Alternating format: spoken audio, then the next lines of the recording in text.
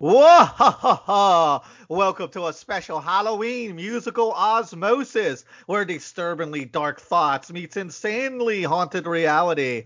I am your super spooky host, Nick, the psychotic one? Catsaurus, hailing from the haunted mountain here in Tennessee. And I also want to introduce my drum destroying co host, Mr. Odell, Norman Bates. Norman Bates. Hey, when when you said psychotic and you sort of said it in a questionable way, that would make you psychotic. Well, at least I'm staying consistent, right? There you go. Happy How's everybody? Halloween, sir. Yes, brother. You too. You too. Can you believe it? We've made it to another Halloween. I know. Isn't that crazy? What is this? The fourth one? Yeah, every Third day's one? kind of Yeah, Halloween fourth. under Trump. You never know what's going to happen. We've survived. We It's like the have apocalypse. survived. And It's like lurking in another this, season of Walking Dead. We've made it to the next season. or I'd see it more as like a really shitty Saw or Hellraiser sequel. This is like Oh Hellraiser God. 19. Leprechaun in Space. Yeah. We're now at Leprechaun in Space, like garbage level for plot lines Oh here. gosh. Yeah, that's true. D, are you back there lurking in the shadows? We all float down here. One of your favorite holidays? Yes, it's all about the Halloween and Christmas. And I know that sounds crazy, but dude, my birthday is literally a holiday, and I would rather celebrate Halloween or Christmas. I love them so much. I share your sentiment. By the way, guys, if everyone I'm sure loved the intro music, that was by our lovely and brilliant friend Erica Mulkey, aka Unwoman. And I know you Yeah. dug the song, D, because it was a remake of I always thought it was called the Vampire song, but you told me the Yes, actual technical name is Bloodletting by Connie yes. Kwan. It is bloodletting, uh, in parentheses, the vampire song with a Y, I believe. Yeah, I love that song. It's one of the songs that reminds me of New Orleans and karaoke and all the things that just it screams summer.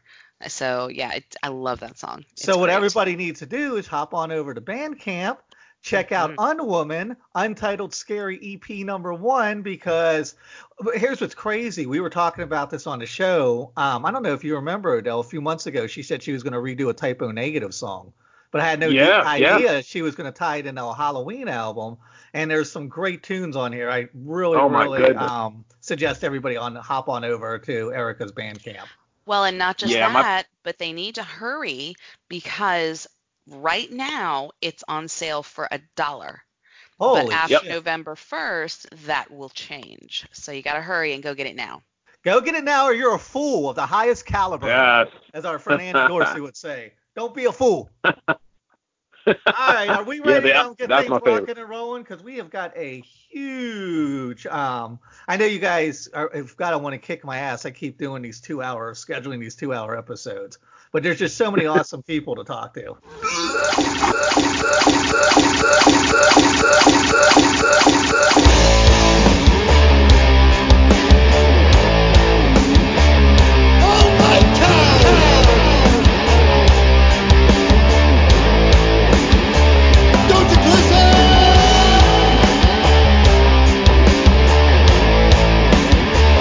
When I first got you, I didn't sympathize. I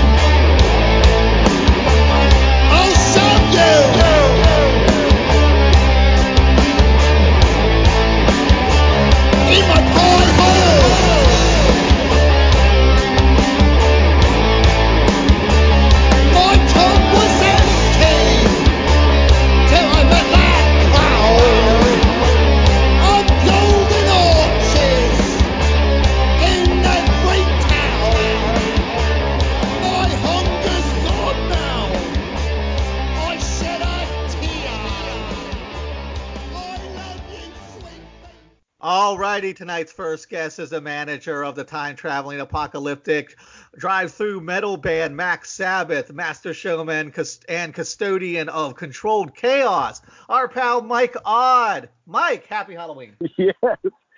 Yeah, hey, Mike. Best introduction I've ever had. That was nailing it. Yes, sir. Yes, sir. Like I was saying, anytime you need a Flavor Flay, a hype man, let me know. I'll get on the internet and hype you up. You got that big clock? Oh, I could get my hands on one, except it would be a cuckoo clock. Oh, I like that a lot. I want cuckoo clock bling. Hey, so let me ask you something before we dig into the band, because last time you were on, we talked so, just in-depthly about the band, but we didn't talk about you. What were you doing before you got that famous call to meet Ronald Osborne? What were you doing back before Max Sabbath, before managing those guys? Well, when I got that call and all that, I was running an oddities kind of freak show museum place in East Hollywood called the Rosemary's Billy Goat Auditorium.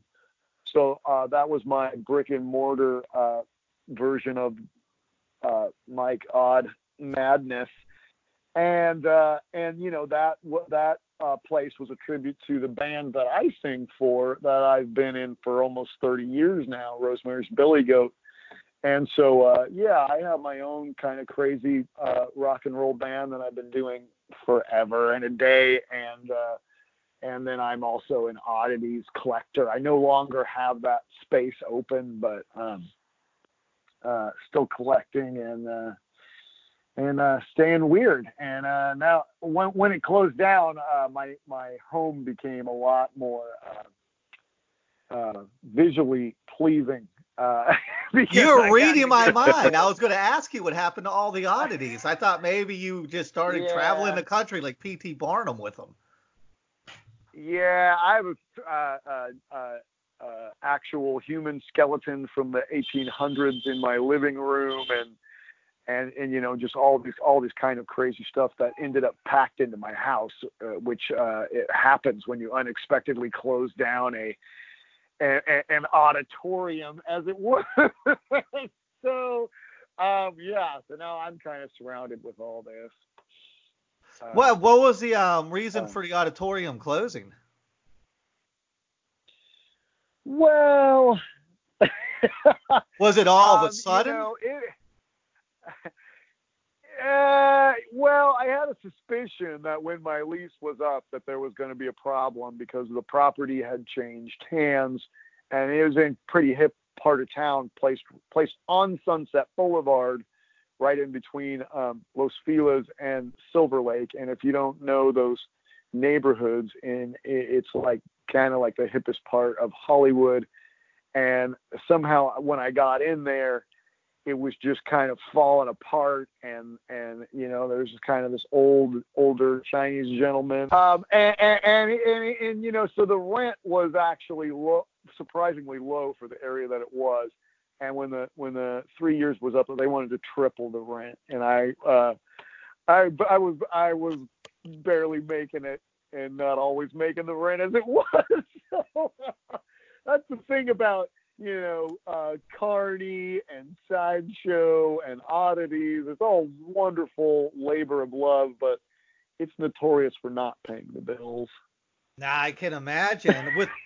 With your band, which I was fucking blown away when I watched some of those YouTube videos, because I dug in a little bit deeper this time around and kind of, cast my net out, not just focused on the band, but what you were doing as well. And how are you balancing Rosemary's Billy Goat with Max Sabbath? I imagine Max Sabbath are pretty demanding guys. They seem like they might have a little bit of an authoritarian streak in them. Max Sabbath is a full-time job for me. Rosemary's Billy Goat has been around a long, long time, and we do basically about a few shows a year now, all in Southern California. So I kind of think of it like Disneyland. If you want to see it, you got to come to Southern California. You know what I mean? It's not. You can't. If you live in Palatine, Illinois, you can't wait around in your hometown waiting for us. It sounds like it has to happen. We need a tour of Rosemary's Billy Goat. I'll come out and be your hype man, and you can bring your oddities like a traveling P.T. Barnum show and just freak out America. Yeah, there's not really time for that in the schedule at this point in time, but someday, maybe, when we're all, in our 90s. All right, I'll touch base with you again when I'm 80. Fair enough? Yeah.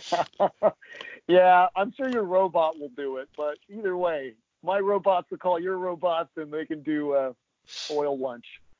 There you go. Yeah, everything will be worked out by robots in the future. Hey, speaking of the future, everybody knows the Max Sabbath story by now, that those guys have come from the future. Their origin story is they traveled back here to warn us about the evils of fast food. Now that Max Sabbath has been at it for 6 years, how does the band feel? Does Ronald feel like he's accomplishing his mission at all? Have we averted the fast food apocalypse? Well, fast. I think that there's definitely a temporary trend of fast food, becoming a little more palatable, and a little more, and having vegetarian options and stuff with Impossible and Beyond getting involved, which I think is a really neat thing that's happening, and I'd like to give the band take full responsibility for that happening. But I don't think we're through the woods, and it's still, you have to remember that it is still fast food, and even the buns that in which case, where Beyond is a non-GMO vegetarian product, even the buns that are housing that product are still pretty scary. Poison. Into it. So. Well, yeah, it's funny Yeah, you say that, because I was indeed. going to bring up my theory. I think the only reason we have it Beyond Burger, Impossible Burger, all that stuff, is because Ronald and the boys came back here and disrupted the space-time continuum, and it actually started making those changes. I think if Ronald and Max Sabbath weren't here, we wouldn't have the Impossible Burger. I'm going to agree with you on that. What do you think, Odell? Have they totally Treehouse of Horrors disrupted the space-time continuum? I think so. I truly believe that. Just even I mean, what does like Max Sabbath think of just the quote unquote healthier fast food places? So like your Chipotle's or your Paneras or those type of places. Yeah, those type of places. You're talking about Pantera bread and Chipotle guns? Is that what you're talking about? Yes, definitely. Are they all enemies of Max Sabbath? Or is it a covert operation?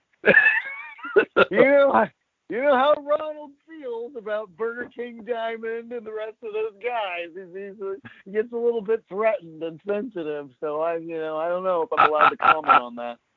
Well, speaking of threatened and sensitive, I got to talk to you about the big thing that's been all over my fucking Facebook for the last month, the Joker movie. And when I was watching that famous scene everyone's flipping out about to the Gary Glitter song of the Joker dancing down the steps in the Bronx, is Ronald pissed off they didn't use Max Sabbath music and they used Gary Glitter? Man, I thought I was the only one. It's so good to hear that somebody else felt the same way. Why was Max Sabbath not on the Joker soundtrack? It seems so obvious. There was a lot of Max Sabbath stuff in the Joker movie, just saying. I think the Joker's a poser compared to Ronald. You can pass that along. Somebody was somewhere taking down some notes, but hey, that's how it goes. I guess art imitates life. That's art that imitates. I don't know. It's bizarre, world, for sure. Right, Odell? Did you see the Joker movie, Odell? No, I'm actually Oh no, I'm going to see it on right after I'm off on Veterans Day, so I'll do all right, I'm gonna step out from the wife and kids for a bit and go and check it out. Right on. Well, how old are the kids? 10, 6, and 4. So my son keeps screaming. I'm like, no, you, buddy. no. Yeah, exactly. I was like, no, this isn't the Joker that you're thinking about. Nope. This was truly one of the most disturbing movies I've seen in a really long time. It really goes in the pocket with Hereditary and one of the most disturbing movies I've ever seen. And maybe it's because I just related to it a little too much. Did you go see it with Ronald? Oh no, that's never gonna happen. He would have got way too irate. Hey, here's the thing about the Joker movie. There were so many outrages by so many groups of people. The people were pissed about the Gary Glitter song, incels who thought the movie was about like Trump supporters, people with mental illnesses or who are friends and family of people with mental illnesses thought the movie was insensitive. And I was like, is this what it's going to be now? Like, it used to be everything just had – it used to be we weren't outraged about everything. But then we had an outrage for everything. But is a new trend we're going to have 10 fucking outrages per everything? Everything that happens, there's going to be 10 different outrages? Well, are we upping the ante? If you're gonna do something interesting, then you're probably going to stir some stuff up, And if you're not stirring stuff up, then then that means that people don't really care, and then if people don't really care, it's not going to make a big impression, So, I mean, there's a lot of people that are upset about Max Sabbath too. I mean, the first major press that Max Sabbath ever got was Fox News, and believe me, they were not pro Max Sabbath. No, that's a shock. Yeah. If it wasn't for Fox News, I would not have this full-time job, I don't think. You know what I mean? Because that caused, MTV to take notice and then Black Sabbath to take notice. I mean, that was the order in which how that went. So if you're not stirring stuff up and making people, upset and, then you might not be making much of a mark. I mean, in this business anyway, negative press is it's more true than ever that there is no such thing as bad press. Well, I also think it's kind of poetic that as Ronald and Max Sabbath is trying to avert a dystopian fast food future, they're getting the spark, the catalyst to that is Fox News, which in my opinion is just right-wing propaganda. So it's very apropos that Fox News was the spark to set off Ronald on his journey to kind of divert this dystopian fast food future. Yeah, absolutely. That's how it works. I mean, if you have to, when you really don't like something and you want to make a big deal out of it, you got to stop and think about how much attention you're giving it and how much press it's causing. It's a delicate balance, I mean, I'm not saying I'm against protests, but things are getting weird. Yeah, they are. They are. Yeah, it's teetering, man. It is really teetering. Yeah. I know. Hey, Mike. I know a few weeks ago I went and saw Gwar, and I know with their whole stage setup and everything, and the time, even the guys that are on the stage working with them as they're bringing different things out and doing that. And I know in relation to you guys, you have a very extreme setup as well. How much time does that take in between the songs and the seconds? The whole time I'm watching this, and I'm absolutely amazed by the guys that are just bringing stuff out and taking stuff off and setting up the props and bringing stuff out and all that. So I know for you, how intense is that? Well, it tends to be, let's put it this way, it can be a 14-hour day very easily of everything. And that doesn't include driving to the next state. So, because it's usually, if it's not in the, when you've got to drive to the next city, half the time that city is in another state. You know what I mean? So you usually do one or two cities in a state in a tour. The last tour was, 37 dates. I don't know how many states, but that's all. If you have a 10 to 14-hour day, depending on everything, and then you add in the driving, you can imagine how much sleep is involved. Unbelievable. So not a lot of days off. Usually the days off are the real long drives. Sometimes the real long drives are not on days off. So It's really hard. Those cats are When people dedicated. are like, yeah, when people are like, oh, come party and come by my radio station and do, it's like no, there's negative hours in the day. I'm sorry if we can't make it to the party and the bar and the, it's a lot of work. It's a lot of work being that goofy. And here's something else interesting too. I did a little bit of research and I found out that Black Sabbath has had over 30 members, and they've been around for about 30 years, 40 years, God, almost 40 years. Sure. Black Sabbath's been around 6, but still has those same 4 members. Look I at that. imagine there's not a lot of room for them to do side projects because they're from the future, or even date, right? I mean, Ronald doesn't want to fuck around and become his own grandpa. So, I mean, those guys have got to be kind of isolated, right? Yeah. That's not the exact word that I would use, but sure, we can go with isolated. Incarcerated? Well, the cat burglar. Stop me when I hit gold here, Mike. The cat burglar, call him Butter because he's on parole. You know what I mean? I don't know. Yeah, I looked at that and I was like, damn, they're from the future. There's no way any of them could quit the band. What are they going to do if they quit the band? Go dig ditches? Go work at water? They have nothing to do. They've got to stay in that band. They are that invested. So my hat's off to their dedication.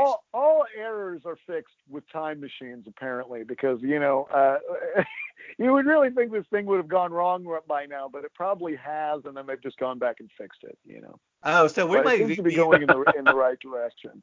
So if you fucked this interview up already like 6 times, Ronald might already reset it. Yeah. You never know. You have to ask. Oh, this is going to be a great episode. Ask Mr. Meeseeks or whatever his name is. Speaking of Black Sabbath, I saw this incredible video. Ronald actually met Ozzy. Did Ozzy live up to Ronald's expectations? Yeah, they hit it off well. It's that whole thing was done behind my back because Ronald likes to mess with me like that and not tell me very important things and keep me in the dark and then do his little clown chuckle behind my back. That's part of our relationship and his amusement with what goes on with the management skills around here. So but yeah, everybody goes, well, what was it like when you met Ozzy Osbourne? I'm like, well, I wish that I can tell you. Oh, God. I feel for you, Mike. Oh, by the way, not for nothing, I just thought of this because I'm looking at the postcard. I have the Max Sabbath postcard hanging up over my workspace right here and a T-shirt and coloring book. Is that going to get me any brownie points when the fast food apocalypse comes? Am I on the A-list? I think you'll be first in line for something. I'm just not sure what. Well, I'll bring my cuckoo clock to the apocalypse. I'll be the apocalyptic flavor-flay hype. I love picturing you with a big cuckoo clock hanging around your neck. That's really making me happy. Yeah, I could be like, you know what time it is? Cuckoo, cuckoo. I can picture it all now. It's actually how I want to go out. If I could go on stage and do that and then die, I've completed my mission on planet Earth. You're good. I'm there. All right, we got to start wrapping this up, Mike, but we're asking everybody since it's Halloween to share one ghost story. Do you have a ghost story you can share with us? I'm going to be honest here and tell you that the only time that I ever saw a ghost, when I moved in the house that I'm in now, the people who moved out had a cat. And they moved out, and that cat started I don't know if they left. I don't think they left him, but I think the cat somehow found its way back to the house. And the cat was really connected to the house. Oh wow! The cat was super connected to the house. I can tell you the way that the house smelled when I moved into it. That boy was that cat connected to this house because that took a while to get rid of. Steam cleaning the carpets. there weren't even carpets, and yeah, that took a while. Oh. So this cat would just be hanging out outside all the time, and I would just see him. And years went by, and one night it was late at night, and I was sitting on my couch, and I think I was probably watching a movie or something, and out of the corner of my eye, I saw this cat walk across the floor of my living room, but it was kind of like a gray, like all one color, like, you know what I mean, like you know what I'm describing here. See-through. And then when my eyes really focused on it, it just disappeared. So it was translucent. So yeah, it became, as I focused on it, it became more and more translucent to my memory, and then it just sort of disappeared. So that cat must have passed on to the nether regions and is probably still hanging out in my house. Well, hopefully when you go on the road, you won't see the cat in like a raincoat and a little rain hat, like in the crowd, or you just out of focus. Looking across at you. Now that I mention it, Mike's always going to see that at shows. So I'm sorry if it wasn't spookier, but my only ghost story is a cat. No, that's awesome, man. Hey, that's great. Yeah, I went authentic. I didn't want you to come here and make some shit up, so I'm glad. No matter what the story is, it's an authentic story. That's what makes Halloween fun. All right, well, we got to get out of here, Mike. I want to thank you. Maybe it has something to do with the cat burglar. I don't know. Hey. Good omen, mayhaps? We will find out. All right, Mike, tell everybody where we can find Max Sabbath on the interwebs. Oh, yeah, all the normal places. You can go to officialmaxsabbath.com, or you can, if you look up Max Sabbath on Facebook. I think it's official Max Sabbath on Instagram, and on Twitter, I don't know, it's some kind of Max Sabbath. It's not going to be a hard thing to find online. No. Yeah, it's either Max Sabbath or some kid got there before I did, and it's official Max Sabbath. Either way, you'll figure it out. Right on. All right, Mike, you have an awesome Halloween, and thanks so much. Yes, Mike. Thanks, bro. With us. All right, great talking to you guys. Happy Halloween. You too. Hey, you too, man.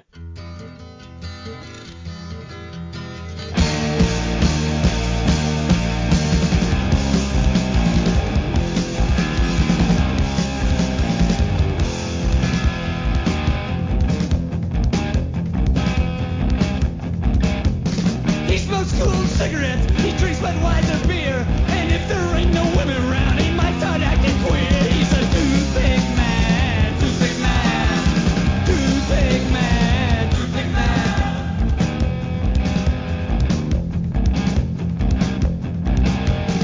He ain't got no girlfriend, he ain't got no wife, and if you let him sleep on your floor, he'll owe you his whole life. He's a toothpick man, toothpick man, toothpick man.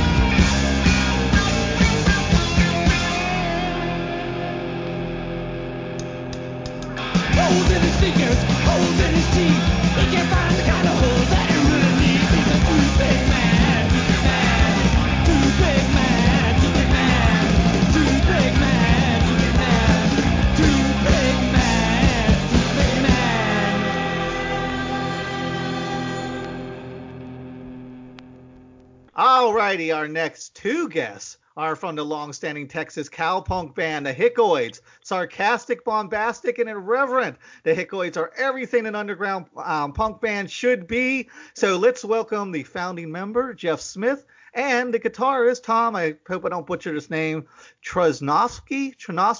How you say your last name, Tom? I know I'm fucking up. Jabroni. Jabroni. That was pretty close, though. Chabroni of the Hickoids. Haha. Hey, guys, happy Halloween. Hello. Happy Halloween. And Tom, Yes. you're on a work break or something, right? So I thank you for calling in. Yeah, I'm goofing off at work. Hiding out in the storage room? Hiding out like in a stock room or something? I'm actually in a stock room. Yeah. Did you gone fishing on the front of wherever you're working? Be back in 5 minutes? He's taking a break Now- from customer now- appreciation day at the liquor store there. Oh, now you don't I'm want to close genuinely down a disappointed- liquor store. I'm genuinely disappointed that I'm not talking from a toilet stall right now. But you can't win them all.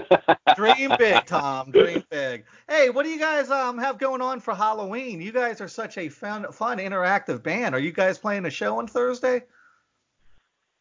We are. Yeah. We're playing in San Antonio, the Lonesome Rose with the Sons of Hercules and the Bleeding Mummies. Nice. Yeah. Nice.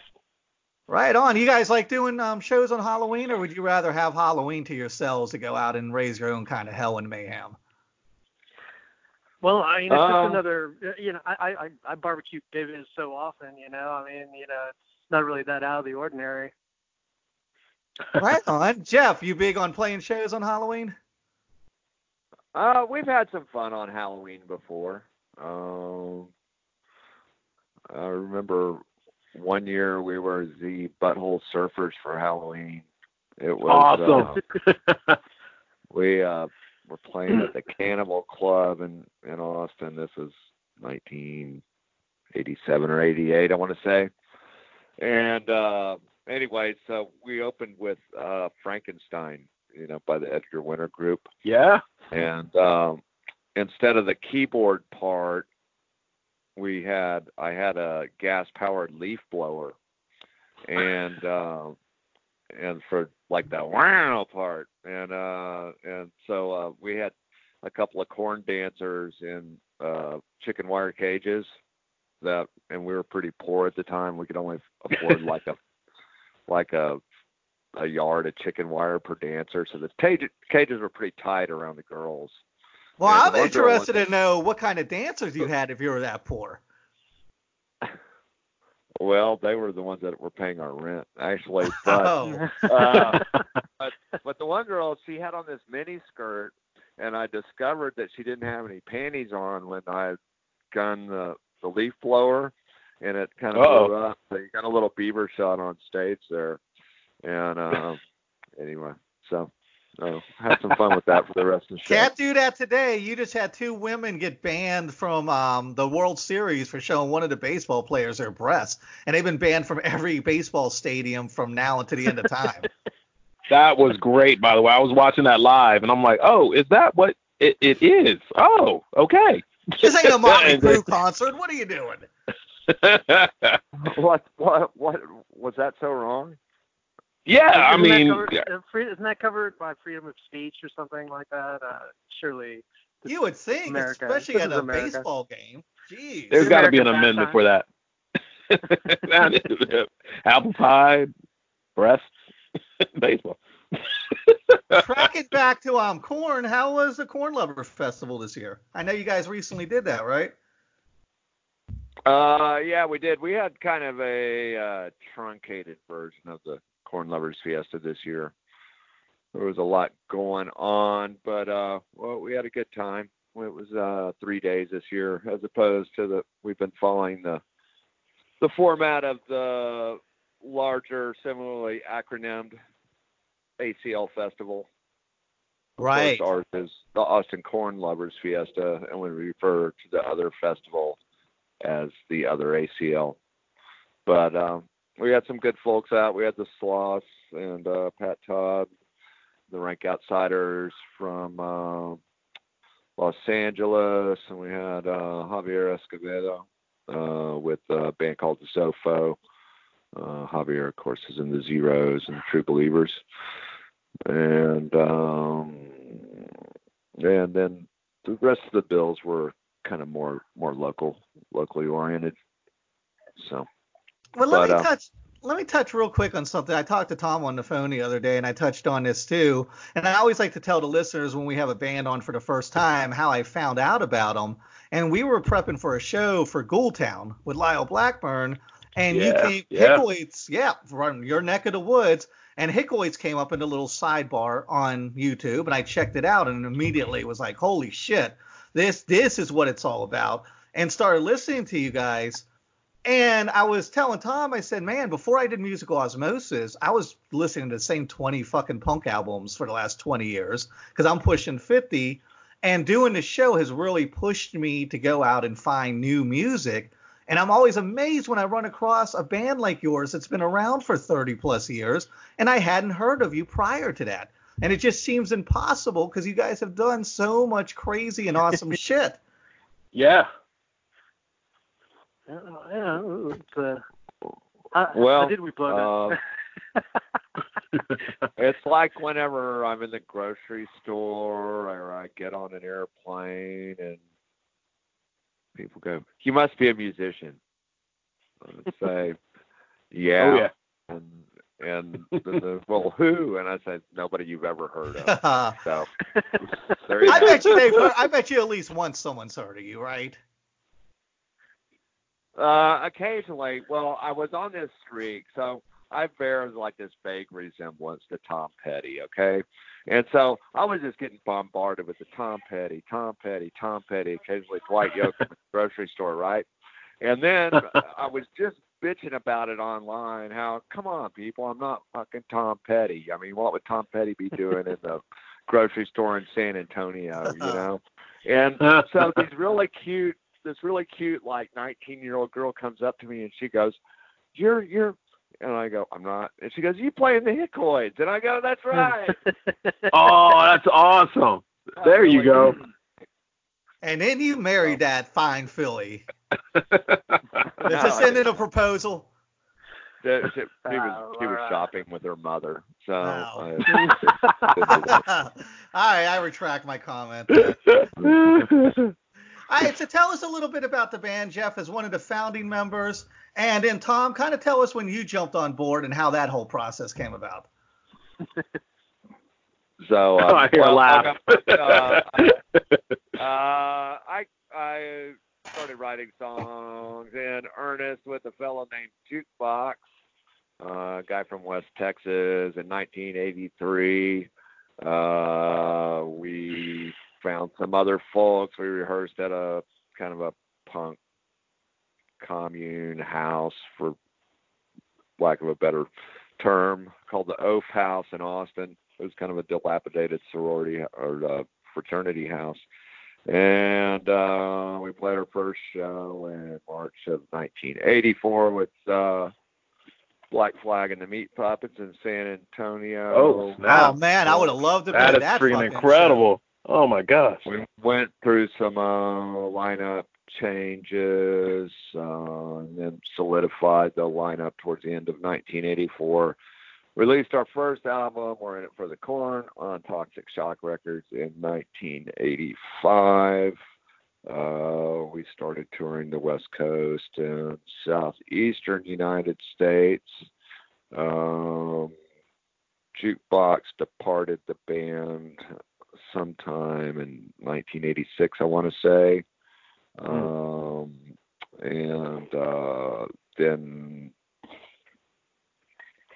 Then we recorded another album called Waltz Across Dress Texas as a 4-piece. And we had a couple of lineup changes due to people being in jail and whatnot. But that would do. Anyway. Yeah. Whatnot is the interesting part. But anyway,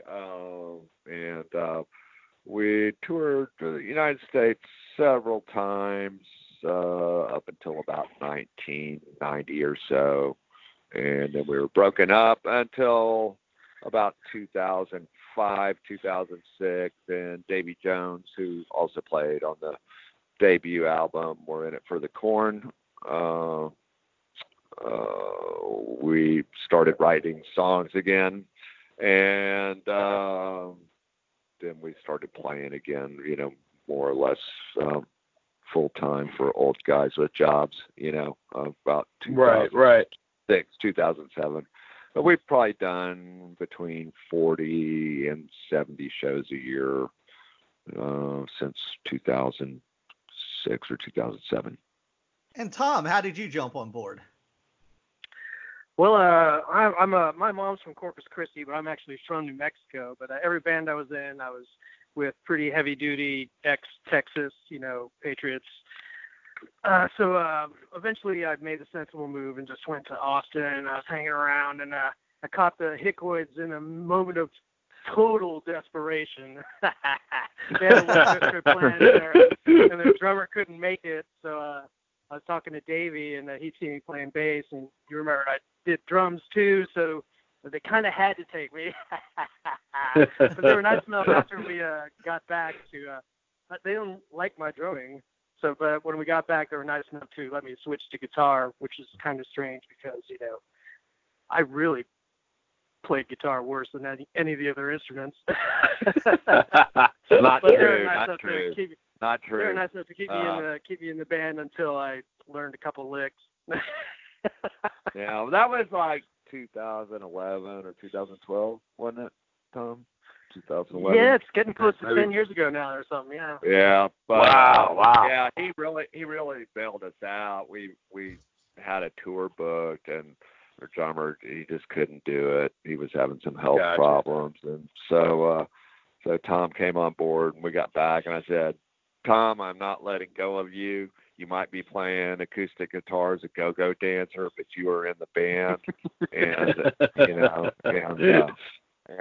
that has held. So, Well, since then I had to do everything but that, right? Yeah. If I've ever heard a story as long as you don't play the drums. As long as you don't play the drums. As long as you don't play the drums. If I've ever heard a band story that needs a VH1 storyteller, that's it, man. That's it right there. That's the gold. You guys need a biopic. Hey, between 91 and 2005, like that 15 years, what were you doing, Jeff? Were you still playing music, or were you just kind of grinding it out?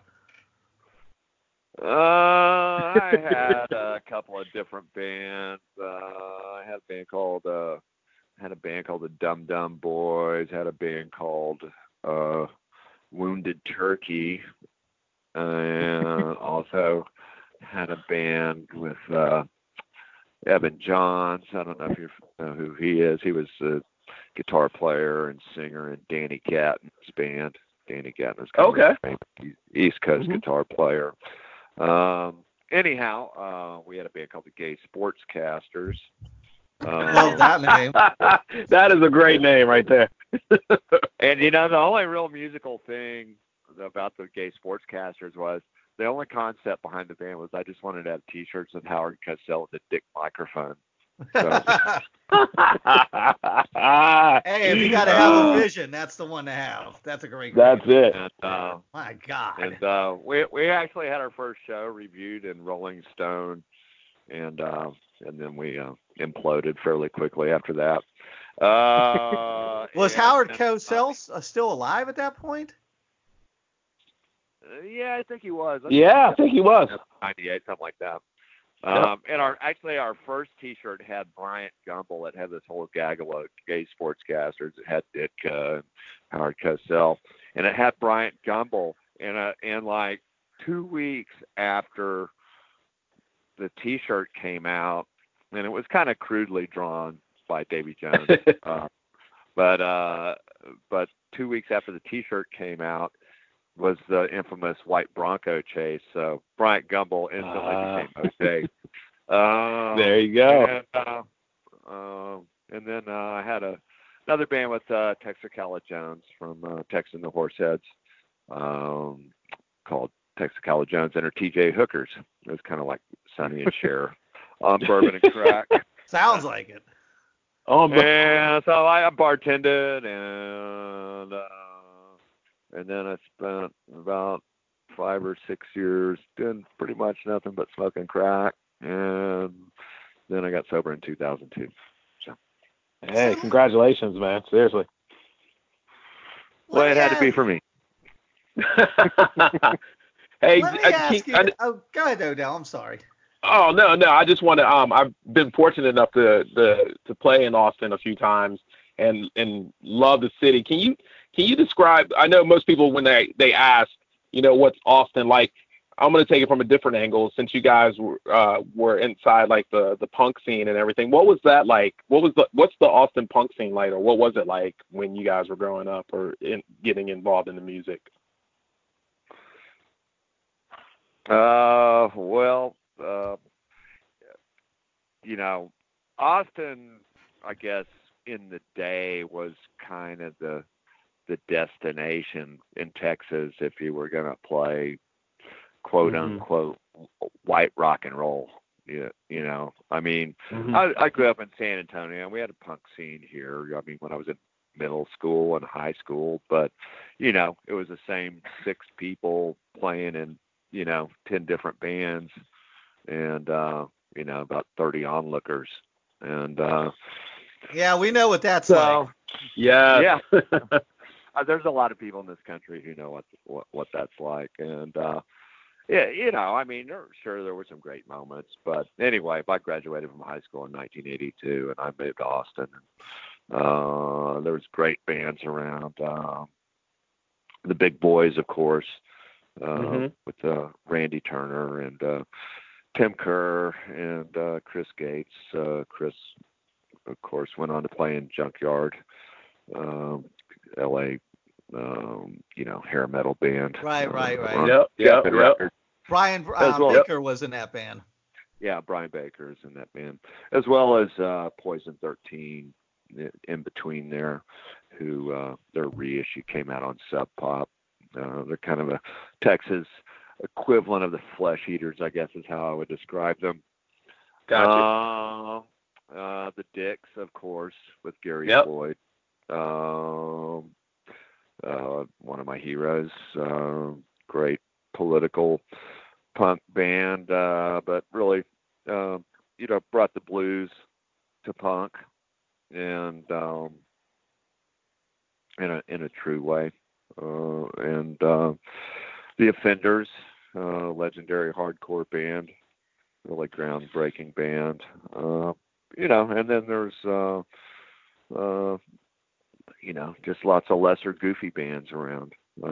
But it was an interesting scene. Did you feel like a square peg? Growing up in Austin, I felt like I saw the birth of all this subgenres rather than these subgenres. Yeah. Was your style of music was that appealing right out the gate, or was a lot of people like, what the fuck are these dudes doing? Well, it wasn't L.A. or New York, that's for sure. I mean, being a punk in Texas at that point in time was sort of a dicey proposition. Yeah, I can imagine. It was pretty stifled redneck culture, and Austin was quite a bit more liberal, which made it a kind of a magnet for the punk scene. Right, and now the music just seemed to tend towards being psychedelically more fueled, even though it didn't come out hippie. It just came out demented and sludgy and bizarre and hilarious, and I don't know, certainly the people that were playing this sort of thing, I mean, you can meet them now and you just greet a fellow, right, LSD abuser long term, he's like, hey, you just know the second you talk to them, right?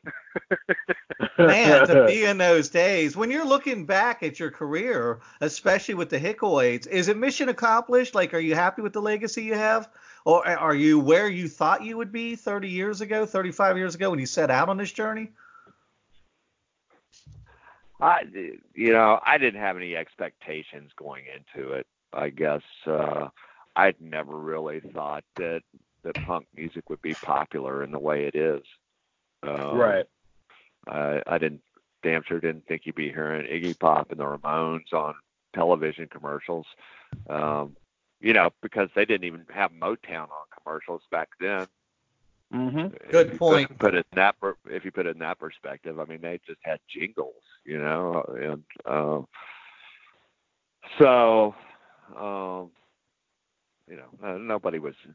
nobody was after a career. You just did it and you see how it went. I mean, but your only real goal was to play other places and to make a couple of records. Right on. All right, let's finish up Yeah, with this. man. It's our Halloween episode. I'm asking all the guests tonight to share a ghost story. You guys have any ghost stories you want to share? I do not, unfortunately. I read Zombies, that aliens, werewolves, anything? Zombies, aliens, Glittering werewolves. vampires? I have a story, but it's so long and convoluted and dirty that I don't, Do you have a Reader's Digest version? Sure. Guy takes acid, is in bed with girl, sees devil. Okay, there you go. Actually, I have a very similar story to that. And it did not end well. It was horrible. All right, fair enough, guys. Let me thank you guys for calling in and spending a half hour on our Halloween special with us. Yeah, thank you so much. Please tell us Thanks where for we can having us. find you guys on the Google machine. Hickoids.com, Reverb Nation, .com /Hickoids, I think. We're on Twitter, we're on Instagram, we're on Facebook, of course, and but Hickoids.com and Saucetex.com, and we have a new album out, a new double live album out called All the World's a Dressing Room. Yes, and Nice. you brought that up. I got to say something real quick. Saucetex Records, I was looking through some of those bands, so many incredible acts. That's got to be fucking time consuming, right? It is, and it's a very strange inverted pyramid scheme I have working. So, Well, keep up the fight, man, because you've got some great bands on Yeah. that label. I was scorching through there the other day, kind of listening to everybody and checking it out. I'm glad you brought that up. Everybody needs to jump over there and check out Saucetex Records. and spend some money for the love of sweet baby Jesus. Okay. I second that motion. All right, guys. Thanks for Amen. calling in. Have a happy Halloween. Thanks, fellas. Same to you guys. Thanks so much for having us on. Hail Satan.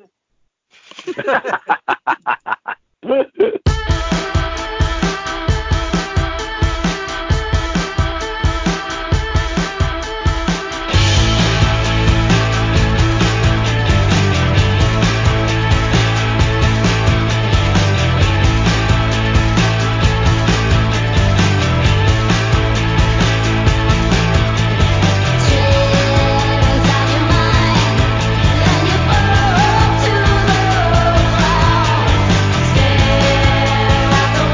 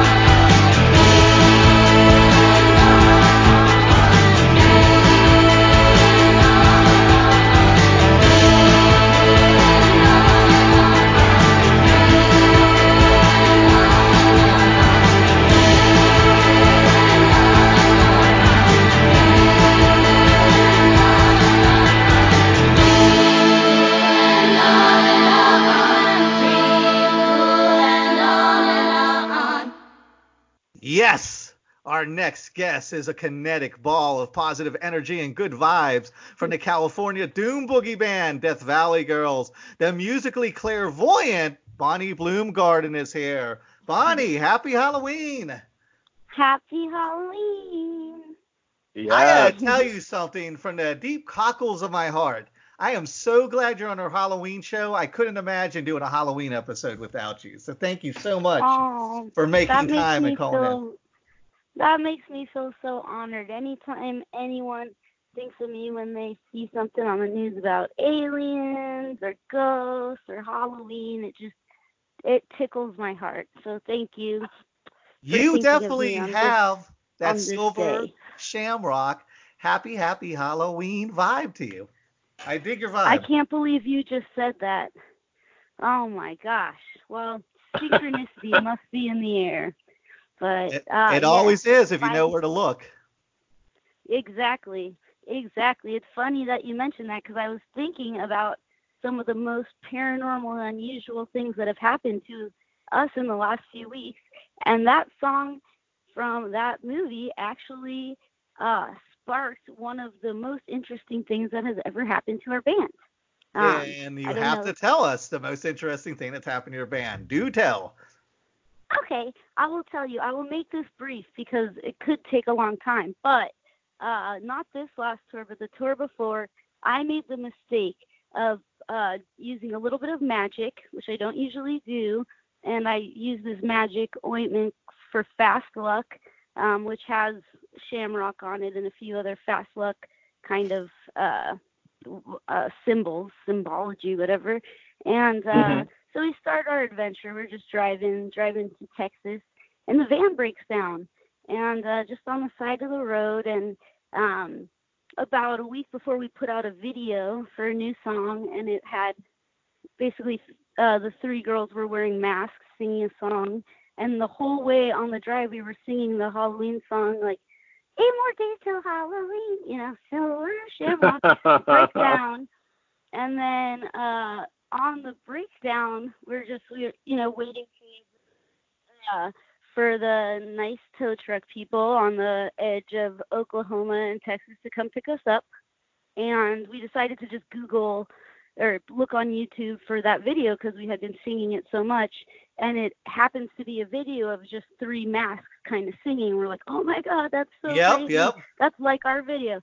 And so then we asked them, hey, what should we do? Like, they couldn't figure out what was wrong with the van. They were like, it's a good thing you stopped. The closest town we can take you to is Shamrock, Texas. And we were like, wait, what? And so that was the truth. So we spent 2 days in Shamrock, Texas. And when we were there, we just walked around. There was not much to do. There's tons of frogs on the ground, but everything closes at 9 or before. And we went to this pizza place. And I can send you the photograph afterwards, but on the pizza place, or across the street from the pizza place, is a drawing, or a painting rather, from I think the 20s or 30s of a girl that looks exactly like me, wearing exactly what my uniform is on stage, with a little white dog, just like I have. Holy Oh, shit. wow. Yeah, so I can't believe you said that. That is so strange. And yes, Silver Did you shoot Shamrock. any of the video there for the music video? No, we shot the video like 3 weeks before. We didn't really know the video. We know the movie, but Halloween, or is it check which movie? It's Halloween 3, Season of the Halloween Witch. 3? Okay. Yeah, Halloween 3. We know the movie, but we didn't know hadn't seen it in a while, just knew the song. Always sing it every Halloween, but the video is like shockingly a lot like ours. And this all just came to be at once. Very, very alarming stuff, but I guess not so alarming when you are in tune, or whatever it is that we are. But My there you dad go. actually bought us a ticket. Me and my friend Jason Netherton. He bought us a ticket to Season of the Witch, Halloween 3. And there's like 20 Halloween movies now, but it's the only one that didn't have Michael Myers. It was just this weird movie about this company that's right. that made these masks. So and strange. I guess the company was supposed to be ran by warlocks and witches or something. And then all the kids' faces would melt and turn to insects. when they had this silver shamrock mask on, there was some kind of fucking computer chip in it, and it would melt their Right. faces and it would turn into bugs. It made no sense, had nothing to do with like the continuity of the No, it Halloween didn't. series. Yeah. Nope. It was Nope. just bizarre. But it did have that wonderful song, and that wonderful song has something to do with us, I guess, in some way or another. But wow, that's so Obviously. weird. Yeah, what do you know? There you go. Synchronicity number one.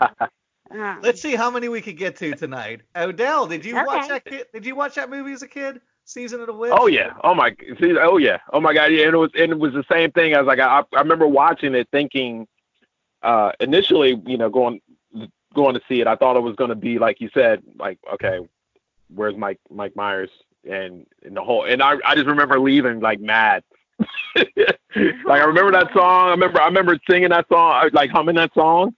But I remember just Yeah. leaving, just me and Ben Story saw it, Nick, and just leaving like, man, what the heck was that? Like just bitter over the fact that there was no appearance of him in that movie at all. Yeah. But Bonnie, I got a quick question for you. Why do you think Halloween resonates with like for me as a kid? I remember certain things, and I guess it does. But why do you think it resonates with adults too? Like you get just excited for Halloween as you would for like Christmas. Dude, I am having some crazy deja vu right now, by the way. Whoa. Uh-oh. Maybe we're shifting dimensions. I think it's fun, and I think people for some reason need excuses to have fun, which isn't wrong. But Right. I think people rely on reasons to have fun, and it's just a day where you get to dress up and it's spooky, and people love things that are spooky but safe, and the imagery is cool. Yeah, and you can be whoever you want to be, and it's creative too. I think everyone is creative, just our lives don't really allow us to be as creative as we'd want, so it's a really good excuse to get out there and be creative, be who you want to be, maybe make something out of Elmer's glue for the first time in 20 years, whatever it is. But Right. it's exciting and it feels good. And I think everybody's life, you can make something or do something creative. I mean, I'm trapped out here in the mountains of Tennessee on what I affectionately call Meth Mountain. And I was pacing the floors, picking fucking flowers off the wallpaper, ready to go Jack Nicholson Shining. And I started a podcast. And in 5 years, I've grown it to where it is today. And I get to talk to amazing people and make friends with some of them all the time. So you can do it if you want to do it, I think. Anyone can do it. Oh yeah, and everyone. It's something that's interesting is everyone is creative, everyone is musical, everyone has stories, everyone questions stuff, everyone wants to believe in stuff. It's not like, it's not that unique. It's just not everyone needs to do it as much every day as others. Like not everyone needs to be in a band, but that doesn't mean music fans are more musical than most people. So True. or more, Yep. I think it's part of our nature, which is wonderful. And that's a good Glorious. point, too. I'm glad you brought that up because I know I talk a lot on the air about, and I'm going to stay away from the politics, but I want to make this one point about music moving us. I'm into weaponized creativity is what I call it. And I'm trying to put all the like good musical vibes out there because I think art is the last bastion against fascism.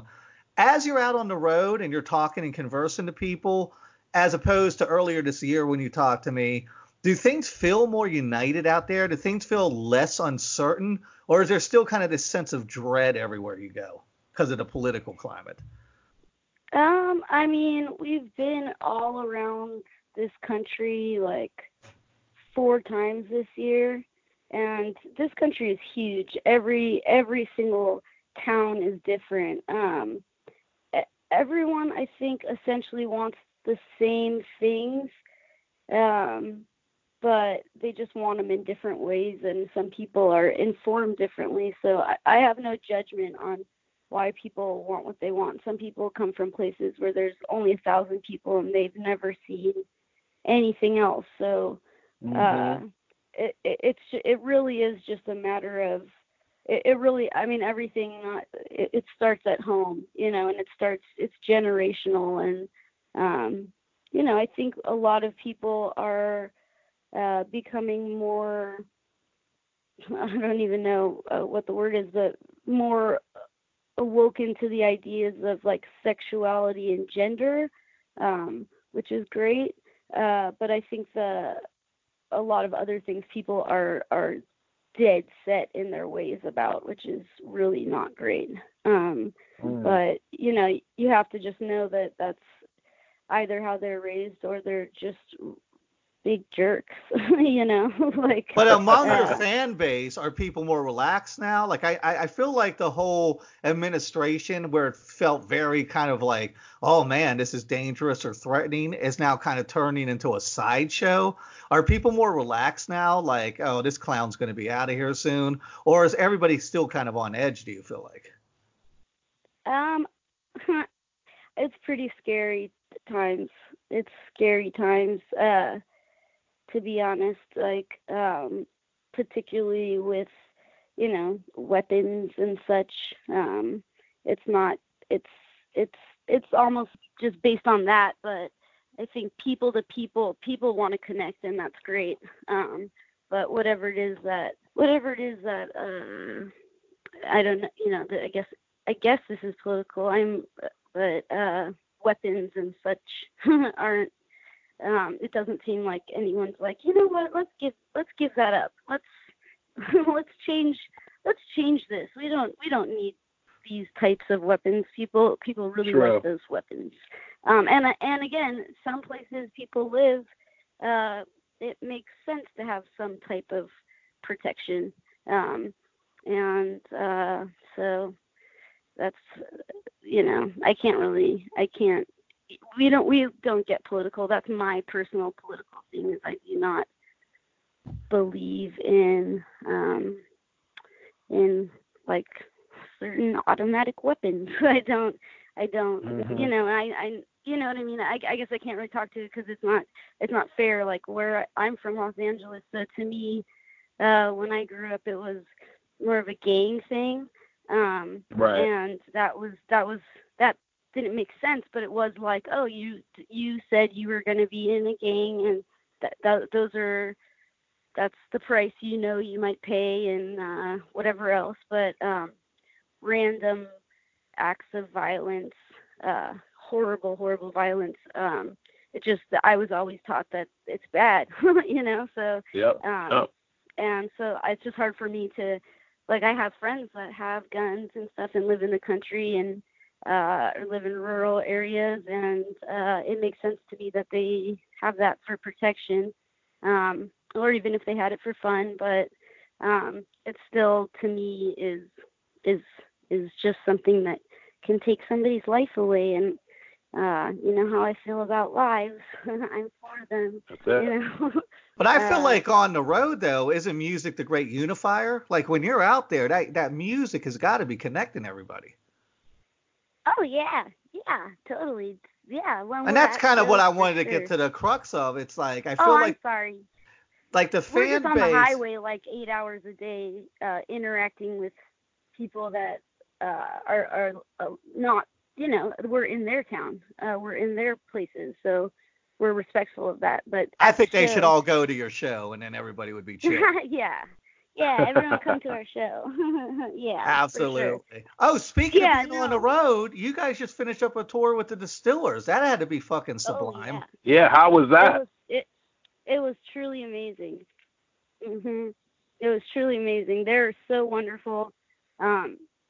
Each one of them and their crews, such great people. It was really like, even beyond just it being a great night for music, there was lots of love all around. It was wonderful. Yeah, I can only imagine. I want to pivot back to Halloween real quick, because I want to try to, I know I went off on a tangent. I apologize. I want to try to keep this in the framework of Halloween stuff. Do you have No, that's on me. Whenever No. I go political, I can't shut my mouth because I'm a political animal at heart.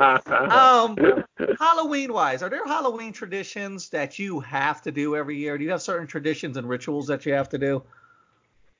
Oh, well, I try not to limit Halloween to just now, but it's definitely way more exciting now.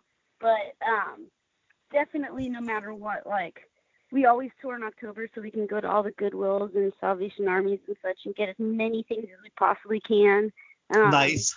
You know, and it's the best time for us to find the clothes we wear because people put it in the Halloween section. We like to watch scary movies more than usual. Yeah, every year, just like definitely like November 1st, you better believe we're at every like leftover Halloween supply sale we can possibly find.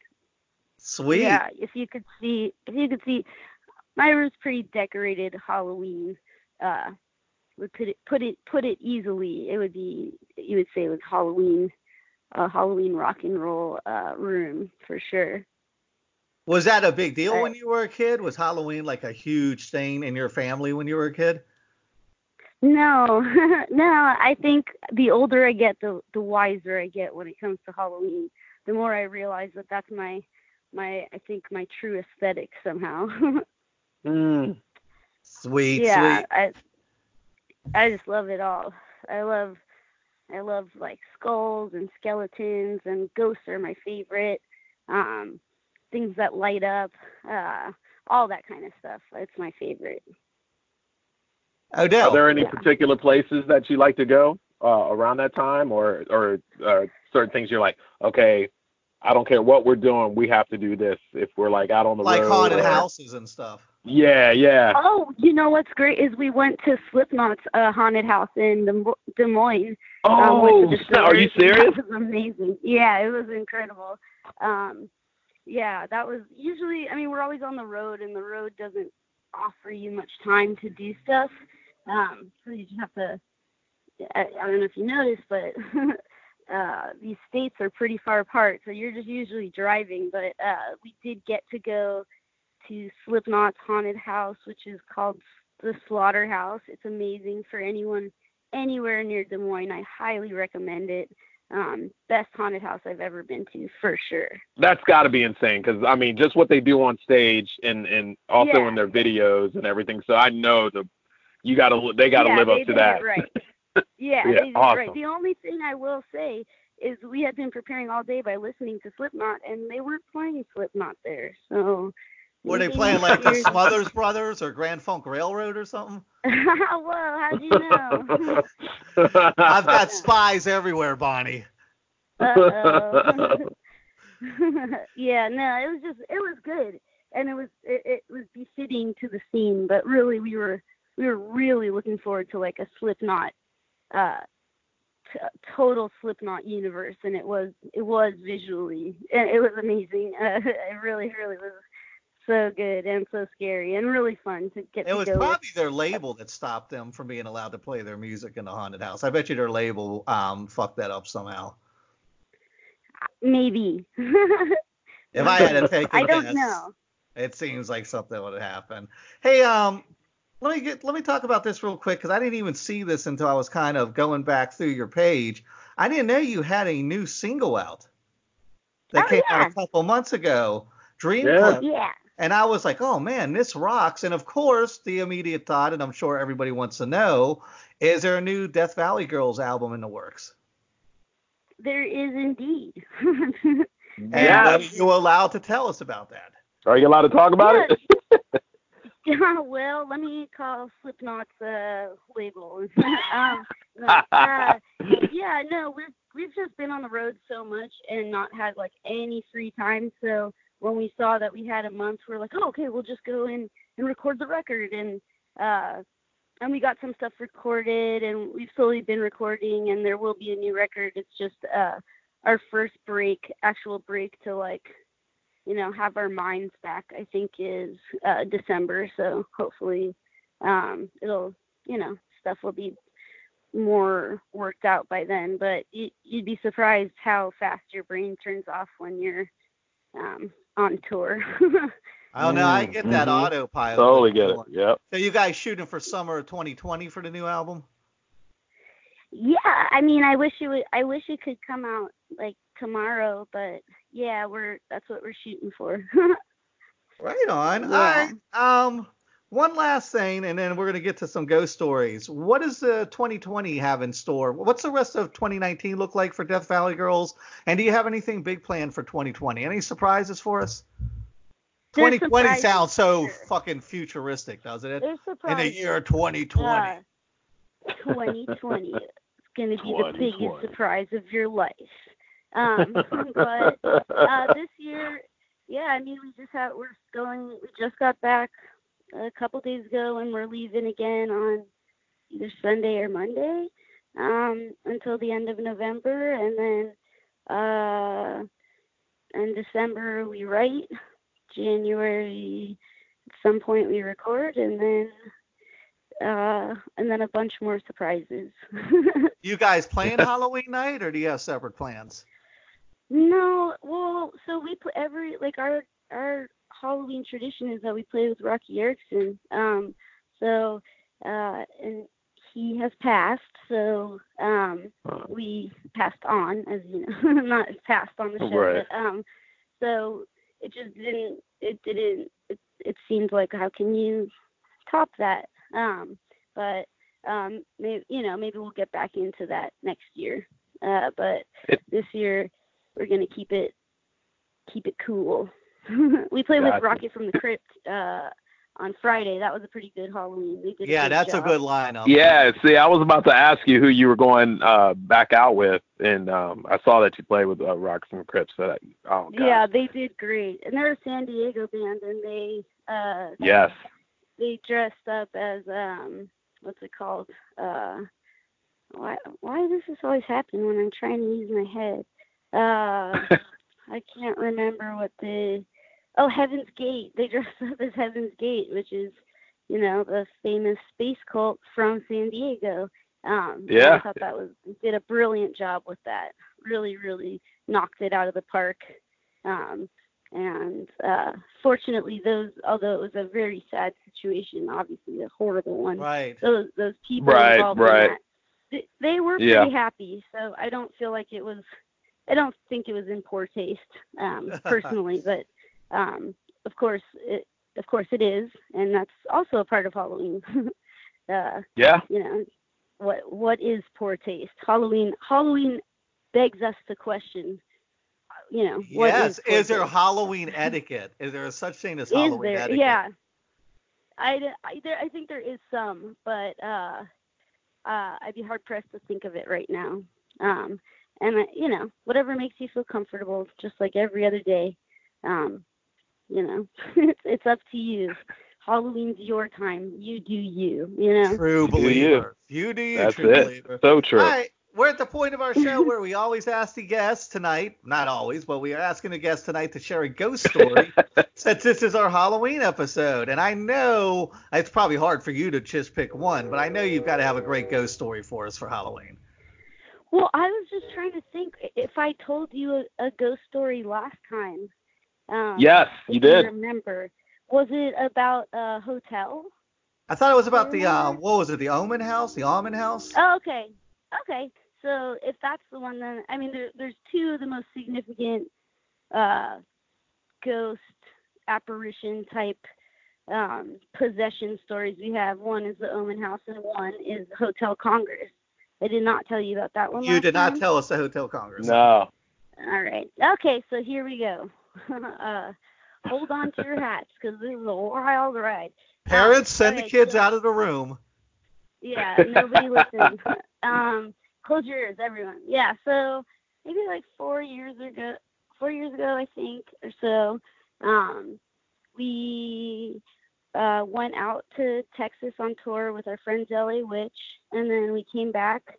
We came back through Tucson, and we didn't know we were playing at Hotel Congress. We didn't know that we got that they give the bands rooms. So we had previously rented like a kind of crappy, motel beforehand, and and then played the show. And I kind of got a migraine during the show, and so I left with Larry, and we went to the motel and just like watched TV and went to sleep. And then the three girls stayed at the motel or Hotel Congress. And around like 2:30 or so, I hear something at our door, and I open up the door, and it's this gigantic gray dog, like a girl, like a gigantic girl dog. And she was like so nice, and she kept pushing me with her head to like follow her somewhere. And I was like, I'm not going anywhere with you, dog. And, you know, I was like, what is going on? This is the weirdest thing no animal has ever come up to us on tour. She kept trying to get me to go with her, and I was like, I'm not going with you, but you can stay in our room. So she came in and slept at the floor of my bed. And I think Larry slept through the whole thing, honestly. But then the next day we met up with the girls, and they all looked pretty scared. Like, I didn't know what had happened. But Jessie, who's our other singer at the time, told me, I was like, what happened last night? She's like, the craziest thing happened at like 2:33. Like, I woke up from this dream that you were telling me that there was something wrong with the kid and that she was in trouble. So I woke up and I couldn't find her in the room, and I walked outside of the room and I found her talking to like a maid that wasn't there, and she was naked. And I was like, what? And so I guess what had happened, I didn't know this at the time, but the kid had become possessed, and she was completely a different person for 2 days. She became like violently ill, was acting very strange, like wasn't acting normal at all.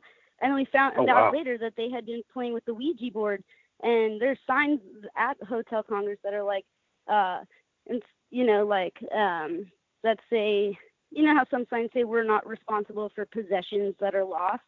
They have signs that say like we're not responsible for possessions that occur in this hotel. Oh my God. Yeah, and I mean, and like the more we go over it, the more bizarre the whole thing is. It was just like the kid doesn't remember any of it at all, which is alarming. But yeah, it was just totally terrifying, and I have no answers for it, but just to have like gone into someone's dream, told them someone was in trouble, and they were, and then just this dog, I feel like it has to all be connected, but who am I to say, you know? But yeah, that one we're still trying to figure out. Well, I know the Hotel Congress. I've seen that. I've seen the Hotel Congress on a bunch of different like paranormal type shows. Oh yeah, so, it's famously yeah. haunted. Oh yeah. Yep. Yeah, I think Dillinger maybe burnt it down trying to escape custody, but he got caught. I think it was Dillinger. I can't remember. Yeah. So he burnt it down. No one was hurt in the fire, but to my knowledge, but he did get caught there. And maybe his soul is still pretty pissed. I don't know. But it's 100% haunted. We did stay there once again. Not last tour, but the tour before, there was like an option between playing 2 different cities, and we were offered like a little bit less money, but to play Hotel Congress, but we were like, we should just do it and just see, like, just get to the bottom of this ghost thing. And I couldn't sleep the whole night. It was too scary. And I just tried to do what's it called, like free writing, and you just, you know, try and let spirits write through your hand, and I babbled on for like 20 pages. It's very, very intense there. Like very, very much so. I highly recommend it. Do you feel like the older you get, the more in tune you get to this sort of thing? Or when you were a kid, were you very kind of sensitive and in tune and saw ghosts and stuff as a child? Because I saw a lot of ghosts when I was a kid. That's so cool. I want to talk to you about that later. But I didn't know what it was. I didn't know what was going on. I really didn't know what was going on. Only till there are names given to it that made it make more sense. I just thought there was something wrong with me, you know. And so did the doctors. But it turns out that these things are real, and and energy is real, and everything is real, and you just don't tell your doctor unless it's interfering with your life. Then be honest. Right. But yeah, I just got in trouble for it when I was a kid, and now I just find more people that are interested, and I like to share stories with them, and so no one has to feel alone like I did. Well, that is a Well, beautiful thing. Yeah, go yeah. ahead, Odell, and then we got to get out of No, here. I just it's just funny how it's amazing. Like, cause when I was little, my dad used to tell me stories.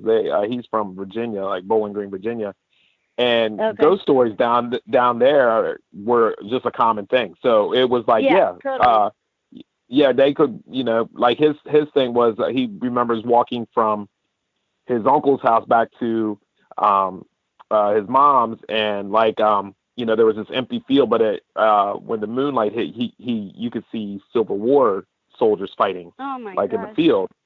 And he said the Yeah. first time he saw it, he ran home and told my grandmother, and she was like, "Oh yeah, we all have seen that a bunch of times around here." Like it was nothing. Like it was just like, Yeah. "Oh yeah, like you saw your neighbor." At this No, point, totally. how can And I anybody deny the existence of ghosts? It can't. It's like denying climate change. I don't understand how people can even deny there's ghosts anymore.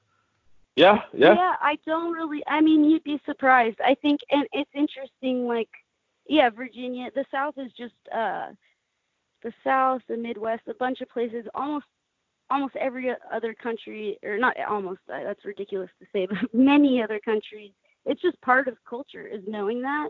Yeah. And I think because of that, a lot of mental illness is viewed differently. I think that there's such a parameter of things that people can see and hear and experience, and in certain parts of our culture here, it's that can't possibly be true. You must definitely need medicine, And I think Right. if they viewed it That's in a not way capitalism. Ghosts don't participate in capitalism. They can't be real.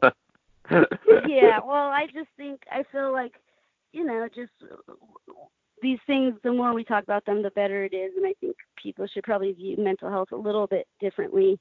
Not to say that medicine isn't wonderful, but it's definitely not the only cure for certain things. And I think that's awesome that your grandma and mom were aware of that. Because that makes a big difference. That's huge. That's really cool. It definitely does. I commend or it definitely them. did. Yeah, I'm sorry, but that's awesome, and I think hopefully people will be that way more later on. Because one, it makes life more fun, and two, we shouldn't shun people for seeing different things. Exactly. Doesn't Well, do I'll anybody tell any you good. what. I grew up right down the street from Crybaby Bridge in Prince George's County, Maryland, where the Goat Man, that his stomp Oh, yeah. was found. Ooh. And my house was built over the Potomac Indian burial ground. And Oh.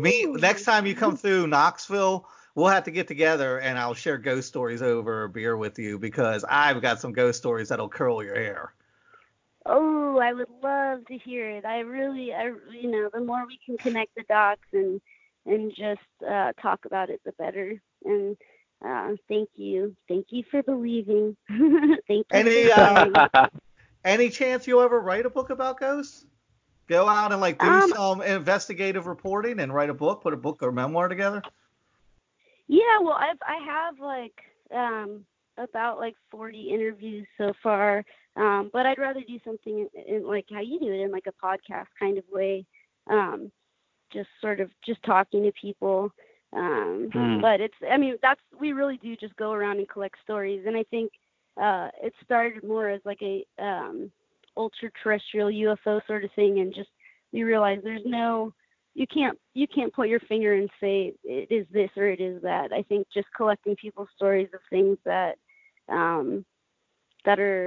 people still question, is the most important thing. I just don't want people to feel alone, or like Gotcha. they're going crazy, So yeah, Totally understand. maybe not a book, but we're definitely working on a podcast. Maybe expect that in 2020. Nice. Well, I'll definitely want to be a guest on that because, like I said, I've got some great ghost stories. Well, I would love for you to be a guest. That would be amazing. Right on. All right, well, we got to get out of here. I want to wish you a happy Halloween and thank you as Yes, happy always Halloween. for calling in and making our Halloween episode special. Please tell all the ghouls and goblins out there where they can find Death Valley Girls online. At Death Valley Girls Online, you can find us. That's where I'd look online. That's it. So just go online and yeah. type it in. I'm going to stop. All the bands lately have been just Google us. I'm just going to stop asking them. Our audience is savvy enough to know how to Google someone, Yeah, right? I don't. Everyone has opinions, but I think people look where they want to if they want it bad enough. So I want them to choose what they want. That is fair. All righty, Bonnie. Happy Halloween and thanks Okay. again. We'll be in touch. Thank you so much. Have You a too. blessed night. Bye, guys.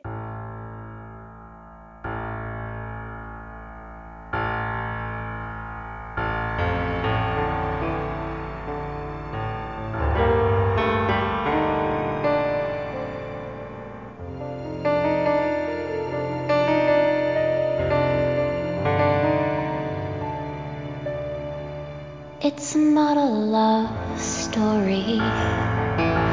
It's just a ghost story. You're way too selfish for your own good. I'm way too selfless to be understood. But I loved you like no one else could.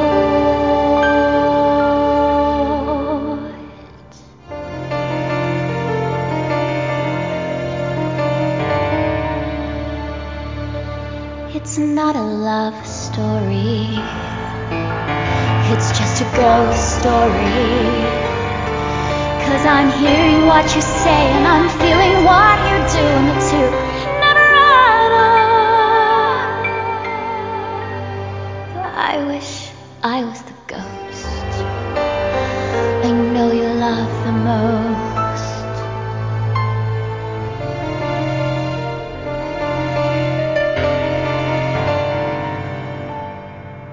It's not a love story. It's just a ghost story that eats me up inside and keeps me up at night. I give my life just to feel. Don't make me say it. Is this a dream? 'Cause I think I'm falling. And not allowed to scream. I wouldn't want to wake the ghost. You know who knows the most.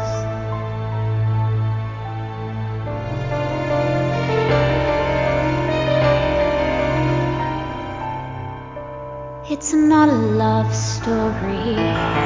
It's just a ghost story. You'll never get it 'cause you'll never feel it. And it pains me to the bone, so I think I'm breaking. Oh why, oh why, oh why won't you touch me? I am not a Alrighty, our last guest of the evening is creative beauty personified. Her music is haunting while somehow also hopeful, and her aesthetic is like peering through an artistic kaleidoscope. Let's welcome contortionist dancer and multi-instrumental musician, our friend Katie McKell. Katie, happy Halloween. Happy Halloween. Hi, guys. Thanks for having me. You too. Thanks for coming on. Absolutely. So, Halloween is a little bit in your wheelhouse. Do you have anything planned for Thursday? I'm supposed to go to a costume contest at a bar restaurant. I haven't really put together a costume yet, but I'm thinking like futuristic alien fairy, so pretty much just like myself with more glitter. Yeah.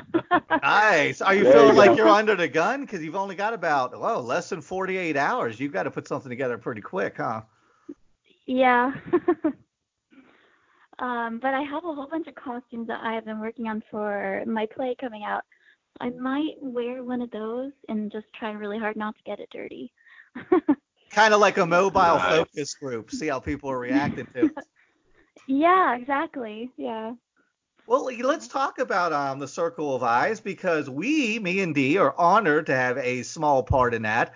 I feel like we're being Yes. part of something creative and beautiful. Why don't you tell the Aw. listeners about your upcoming play and also how amazing it must feel to finally see this come to fruition after all this work? Yeah, it's really exciting. Thank you for being a part of it too. I'm really excited to have you guys. So it's called The Circle of Eyes, and I'm very honored that it has been chosen for New York Winterfest 2020 for their big new musical and new play festival in New York. So I live in Los Angeles, so I've been trying to put everything together here, and I'm going to be flying out to New York to rehearse with the cast that I have cast in January, and it's about it takes place in the future, and it's about a robot with a soul, and who falls in love with another robot who can't love her back because he can't feel. And it's also like a children's story that two of the leads are children. And this one robot, she has a soul that was reincarnated from a past life where she was a little blind girl and she dreamed of being a pianist. So to this futuristic world, she brings all these musical dreams and inspirational values to this future where art is like and music and dance are kind of frowned upon because children are taught to only focus on math and science and technology. So On it's achieving. kind of a good yes, exactly. Yeah. So that's the message I'm trying to convey with my story is the importance of music and art and something real and something coming from a real human emotion. But all the music is very kind of dark and haunting, but also sweet at the same time. And I'm hoping that it all pulls together. I think it's coming along so far, and I cast some amazing people, and I'm really excited. Yeah. Why Nice. not a test run in LA? Why jump right into Winterfest? Well, I had submitted it to many different theaters, also in Los Angeles, but the New York Winterfest was the first one to get back to me, and they were actually really excited about it. And they're like, "Would you be able to do this?" And I just said yes without even thinking about it, because I have to. It's it's like to have your play be premiered in New York is kind of a dream. So I said yes, I mean, and when I'm I doing heard it. about it, Yeah. I was like, oh, I'm just gonna audition for this and we'll work out the details later. And I mean, you just have Yeah. to go for it, right? Because you can't sit You there. do. Yeah. I always feel like nobody Yeah. on their deathbed is like, I wish I had a bigger TV or a nicer car. I feel like Right. it's always like, I wish I took that trip to Paris or wrote the great American novel. You always regret the shit you Yes. didn't do. You don't regret like, Exactly. you're Exactly. not like, I Yeah. shouldn't have ate that taco in 1997. It gave me indigestion. Yep. Like nobody's thinking about the mistakes they made. They're Right. always like, man, I missed these opportunities. I don't want to. I like my weird brain is always working from my deathbed backwards. Like, how am I going to view That's this awesome. on my deathbed? Is Yeah. it going to be something I'm going to be kicking my own ass if I don't do it? And then I just kind of dive in and Yeah. do it and like, I'll work out the details later. I'm a big boy. I can work out I, details. I love that. I'm kind of the same way. Yeah, and I know I would regret it if I said no. So I have to. Yeah. So So how much does this yeah. drum up the anxiety and stress level? I mean, you're headed to New York. I imagine you're going to be working with people from New York. I know you're bringing a few people Yeah. out from LA. Me and Dee are actually Right. flying out from Knoxville. It's going to be this Aw. crazy amalgamation of people coming together from different places and different backgrounds. That is a lot of Yeah. cats to herd. Are you feeling stressful, or you It just is. is the excitement overruling that?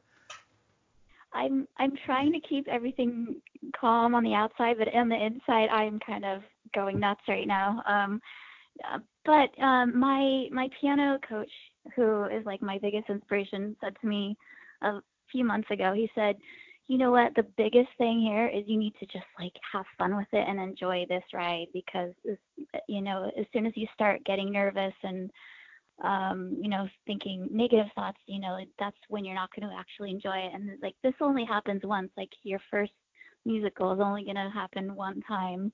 I'm sure I'll learn a lot from this experience and it'll get easier in the future. But so the more that I am going through all this huge process, which is a lot, I'm just trying to like have fun with it and enjoy it. And so that is helping a lot. And staying organized is really a huge important thing. Which isn't always easy for creative people, right? Because they want to be creative, and then luckily I'm very like logical and organized in everything I do. But then again, I kind of experience the joy of something after the fact. Looking at the pictures or playing the video, like it's hard for me to be in the moment because I am constantly like looking at all the angles and trying to make everything. I'm such a perfectionist in what I do that it's hard for me to get into the moment. And one of my or not even a New Year's resolution, one of the things I'm working on about myself is I want to be more in the moment. Oh, that's good. I can totally relate. Yeah. So I want to touch on something else you said. I heard in an interview. You said your ultimate vision for this is to be kind of the Circle of Eyes, to be kind of a Tim Burton-esque type of animated feature. Is that how you see it in your head? And if it is, how do you translate that to real life? That has always been just the way is from the beginning when I started writing it and envisioning it and writing the music. I'm like, this would be the perfect like Tim Burton style dark children's musical animation film. And I still see it that way even as I started writing the characters in more detail. I'm like, this would be so great animated, kind of like A Nightmare Before Christmas, kind of like a Coraline. Nice. And so for New York Winter Fest, I'm gonna have all the costumes and makeup be very cartoon-like, and very kind of dark and weird and whimsical. So I'm hoping that it gets across to the audience like, wow, this looks like a crazy cartoon that I'm watching. But so how does that translate to real life? Like, is it hard to make that pivot from the animated vision in your head to putting players on the stage that are real life? Yeah, for some reason it's not hard for me to mix those together. Well, that's awesome. That's a good trait to have, actually, in doing stuff like that. I think that's amazing. When you see especially like now, Yeah, I close my eyes and I can see it. Obviously I know people are real and it's going to be very three-dimensional, but in terms of like, even when I had some people auditioning for it, one girl did a very crazy cartoon voice with one of the songs, which I ended up not using, but it was a really interesting take on it. And I was thinking, oh wow, this could work later for like a film version of the song. So yeah. Well, another thing I want to talk about too is in this interview video you sent me, you said that you were writing this came at a time when you felt sick and broken, and I thought that was really compelling. Is working through it, like, is this the most like cathartic, therapeutic type way to work through? I know it is for me, but do you think for most artistic people, this is how you work through that stuff, is by creating things of beauty and things that are creatively accessible to people? Oh, absolutely. For me, it is the greatest form of therapy that I don't have to pay for, that actually works. Yeah. So what was going on in that time period that had you, like you said, so broken, where this work came pouring out of you? Or was it a hard struggle and a hard process? I don't know, just growing up and having some really tough relationship issues, some health issues where I just felt so defeated, like physically and mentally at the same time, which is a really hard combination. And sometimes like we literally don't have the strength to just pull yourself back up and say, hey, you can do this, keep going. And I've always been a writer. I've always kept a journal. I've always written song lyrics or done some form of writing ever since I was a little girl. And I always have to remember that writing is what helps me so much. If I can just get it out on paper, I feel like it's not stuck inside of me anymore. But to take that to a whole nother level, to put music to it, it just feels like, oh wow, it's like the biggest healing for me that I have in my life, and it really did heal me in the best way I could ever. I can't even explain it in words, but But I that's what think songwriting is for me. Yeah. Kudos to you on that, because that takes a lot to be able to struggle with something personal, physical, whatever it is, and be like, okay, Yeah. the way that I'm going to deal with this is not necessarily go around it or go beneath it, but actually go through it and then write that back out again on paper or record it, or where it's something where you have to see it again. So that takes a lot. That really does take a lot. It's true. It's weird that you do have to kind of experience it again. That's true. But in a way, it helps. I don't know how that works, but it does. Yeah. But, you know, when you kind of are introspective about it, I think 16-year-old Katie would be thrilled where you're at today, right? I mean, you've accomplished so Yeah, I much, think so. and you're such a force for Aw. autistic good, and you're putting Thank so you. much beauty and creativity in the world. I think 16-year-old Katie would be flabbergasted, like, hooray, I made it. I got the gold ring or whatever that means, right? Thank you. Yeah, I never thought I would be producing a musical that I wrote. This is a huge deal for me. I'm really proud and excited, for sure. And I Yeah. know we talked a little, and you said you're kind of shifting away from contortion work and focusing more on your music. And I went through a Yeah. transition where I was doing comedy and writing and doing politics, and I was juggling all these different chainsaws. And I felt Oh, like wow. I had to whittle everything down to my first true love, which I started in music. And now that I have this singular focus, I just feel like it's a lot healthier for me and I'm more productive. So I think that's a good That's move. good. I think so too. That you find the thing that you're most passionate about or that makes you the most happy and you focus most on that. And that's a good rule to live by. But also Yeah. creative people can get into this place where they're like, there's just so much I want to do. I just can't get enough. Like I True. want to do puppets and then get on a pogo stick and then learn how to ride a unicycle. That it's easy to get pulled or to pull yourself in 100 different directions. And that's kind of what, Yeah. once I got a platform where I could talk to different types of people and doors started opening for me, back to, you know, I never say no type of thing. I just found it hard to say no to things, and then I just kept expanding the scope of what I did until everything kind of Yeah. got watered down because I was doing too much, if that makes any sense. Oh, I totally know what you mean. Yeah, a couple of years ago, I was saying yes to every job, like contortion or dance, and honestly, I was just so burnt out, and I wasn't happy, because I didn't have the time or the energy to focus on things I wanted to do. So like the last few months, I've said no to a lot of jobs just because I'm trying to focus on things that I like. So I'm actually a lot happier. But sometimes people, you can't please everybody, so you have to take care of yourself. Yeah. Do you feel like art is totally dependent on the choices you make, or is it just more creative and talent based, or is it all about choices, like people say? Maybe a mixture of both. You have to, choose what you feel in your gut is right for you. But also, it's good to take chances and do other things too. Like the more you do, I think, and the more you learn from doing other things probably helps your art. At least for me, I'm glad I've done many things because I'm going to use my dance skills and my circus skills, and I'm going to put all the things I know into my play. So I guess, I don't regret anything at all. But is this kind of full circle though for you? Are you kind of like everything was leading up to this moment, to Yeah, going to New York and doing this play?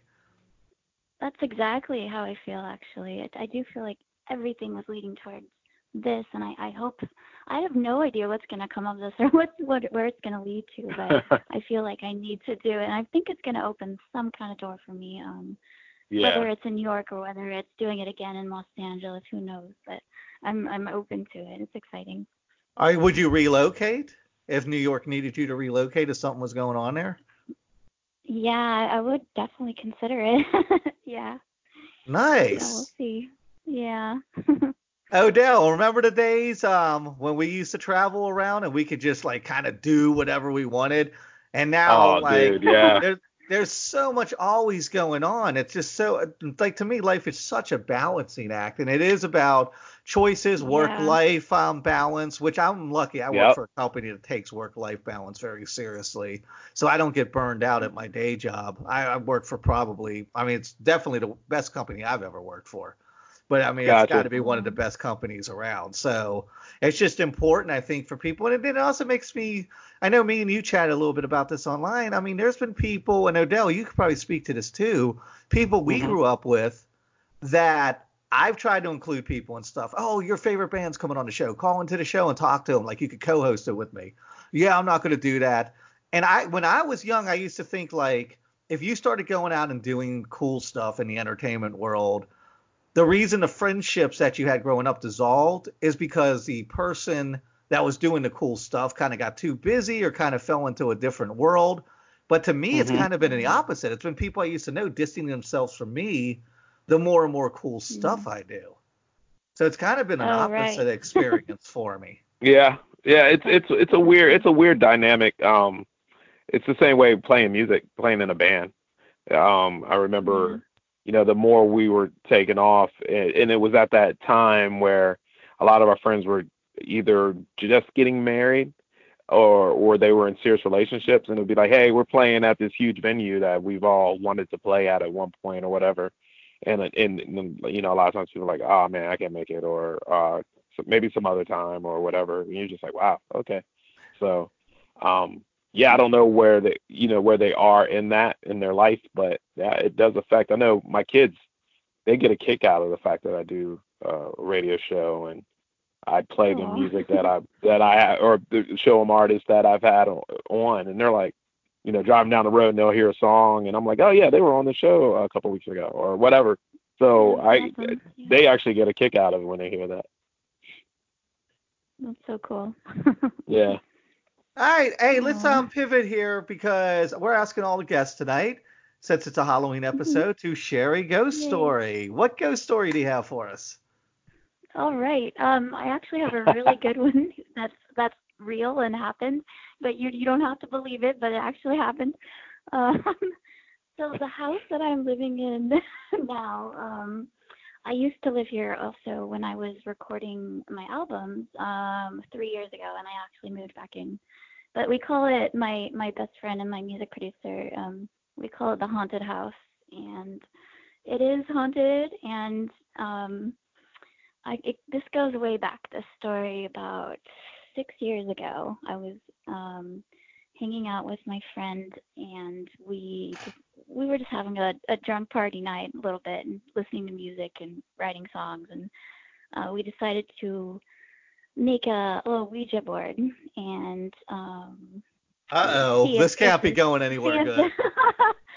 see if this house really had some spirits, because we're feeling some weird vibes and weird activity going on. So we ended up contacting this spirit, and okay, so we were really curious, like, who are you and what do you look like? So my friend, he said, how about you have the spirit sketch what he looks like, and he will sketch it through your hands. And I'm like, that's crazy. This is ridiculous.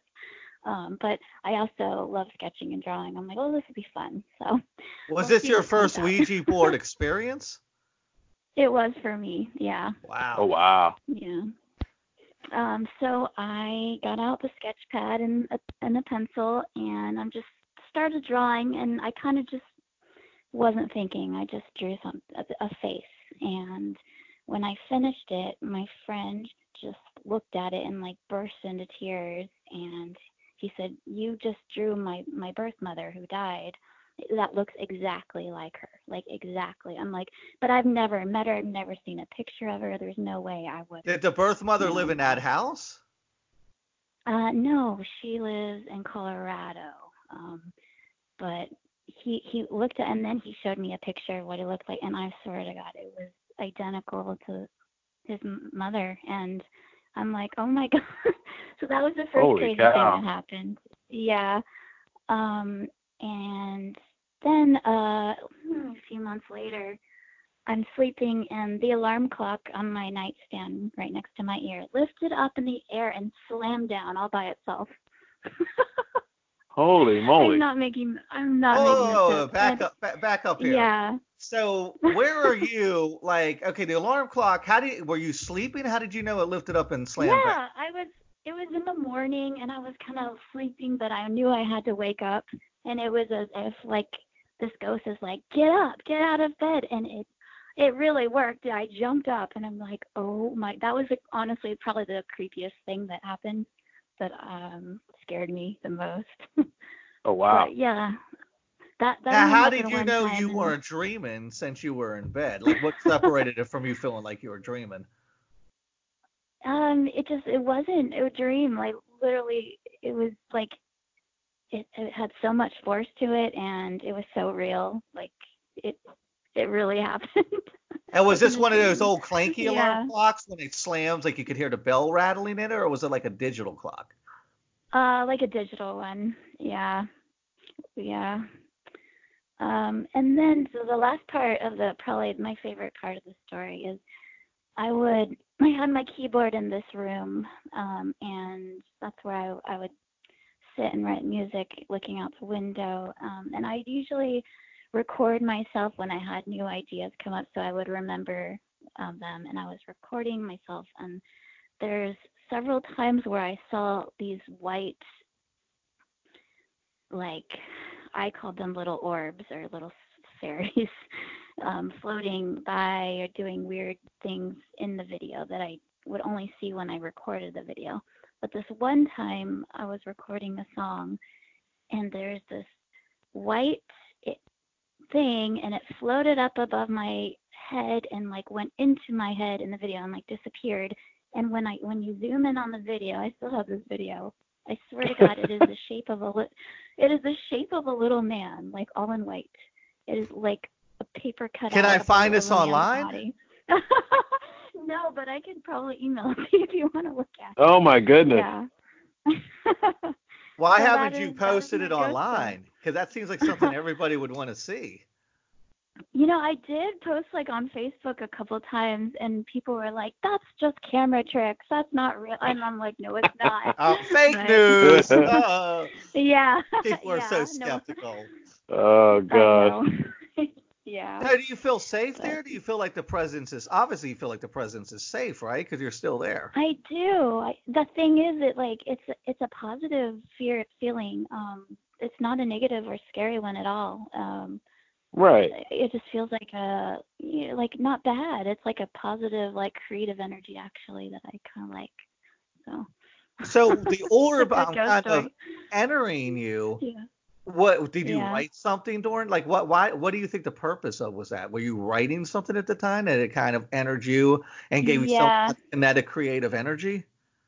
Yeah, that's how it felt. That's exactly how it felt. Yeah. Wow. Odell, that kind Yeah. of was telling Dude. Bonnie I got to Oh, share my some God. ghost stories with her, but that kind of tops mine. Yes, you do. Oh man. All righty. Well, that's a Yeah. good place to wrap up. We're at the 9 o'clock hour. Please tell all right. the kids out there where they can find you on the interwebs, and tell us how people can are they doing tickets yet for Winterfest? How can people get tickets for the play? Oh, not yet, but I will let you know as soon as they let me. They're going to put a link on their website of where they can buy tickets. I'll let you know as soon as that happens. Yeah, please, Yeah. because I'll share it all over the known cosmos.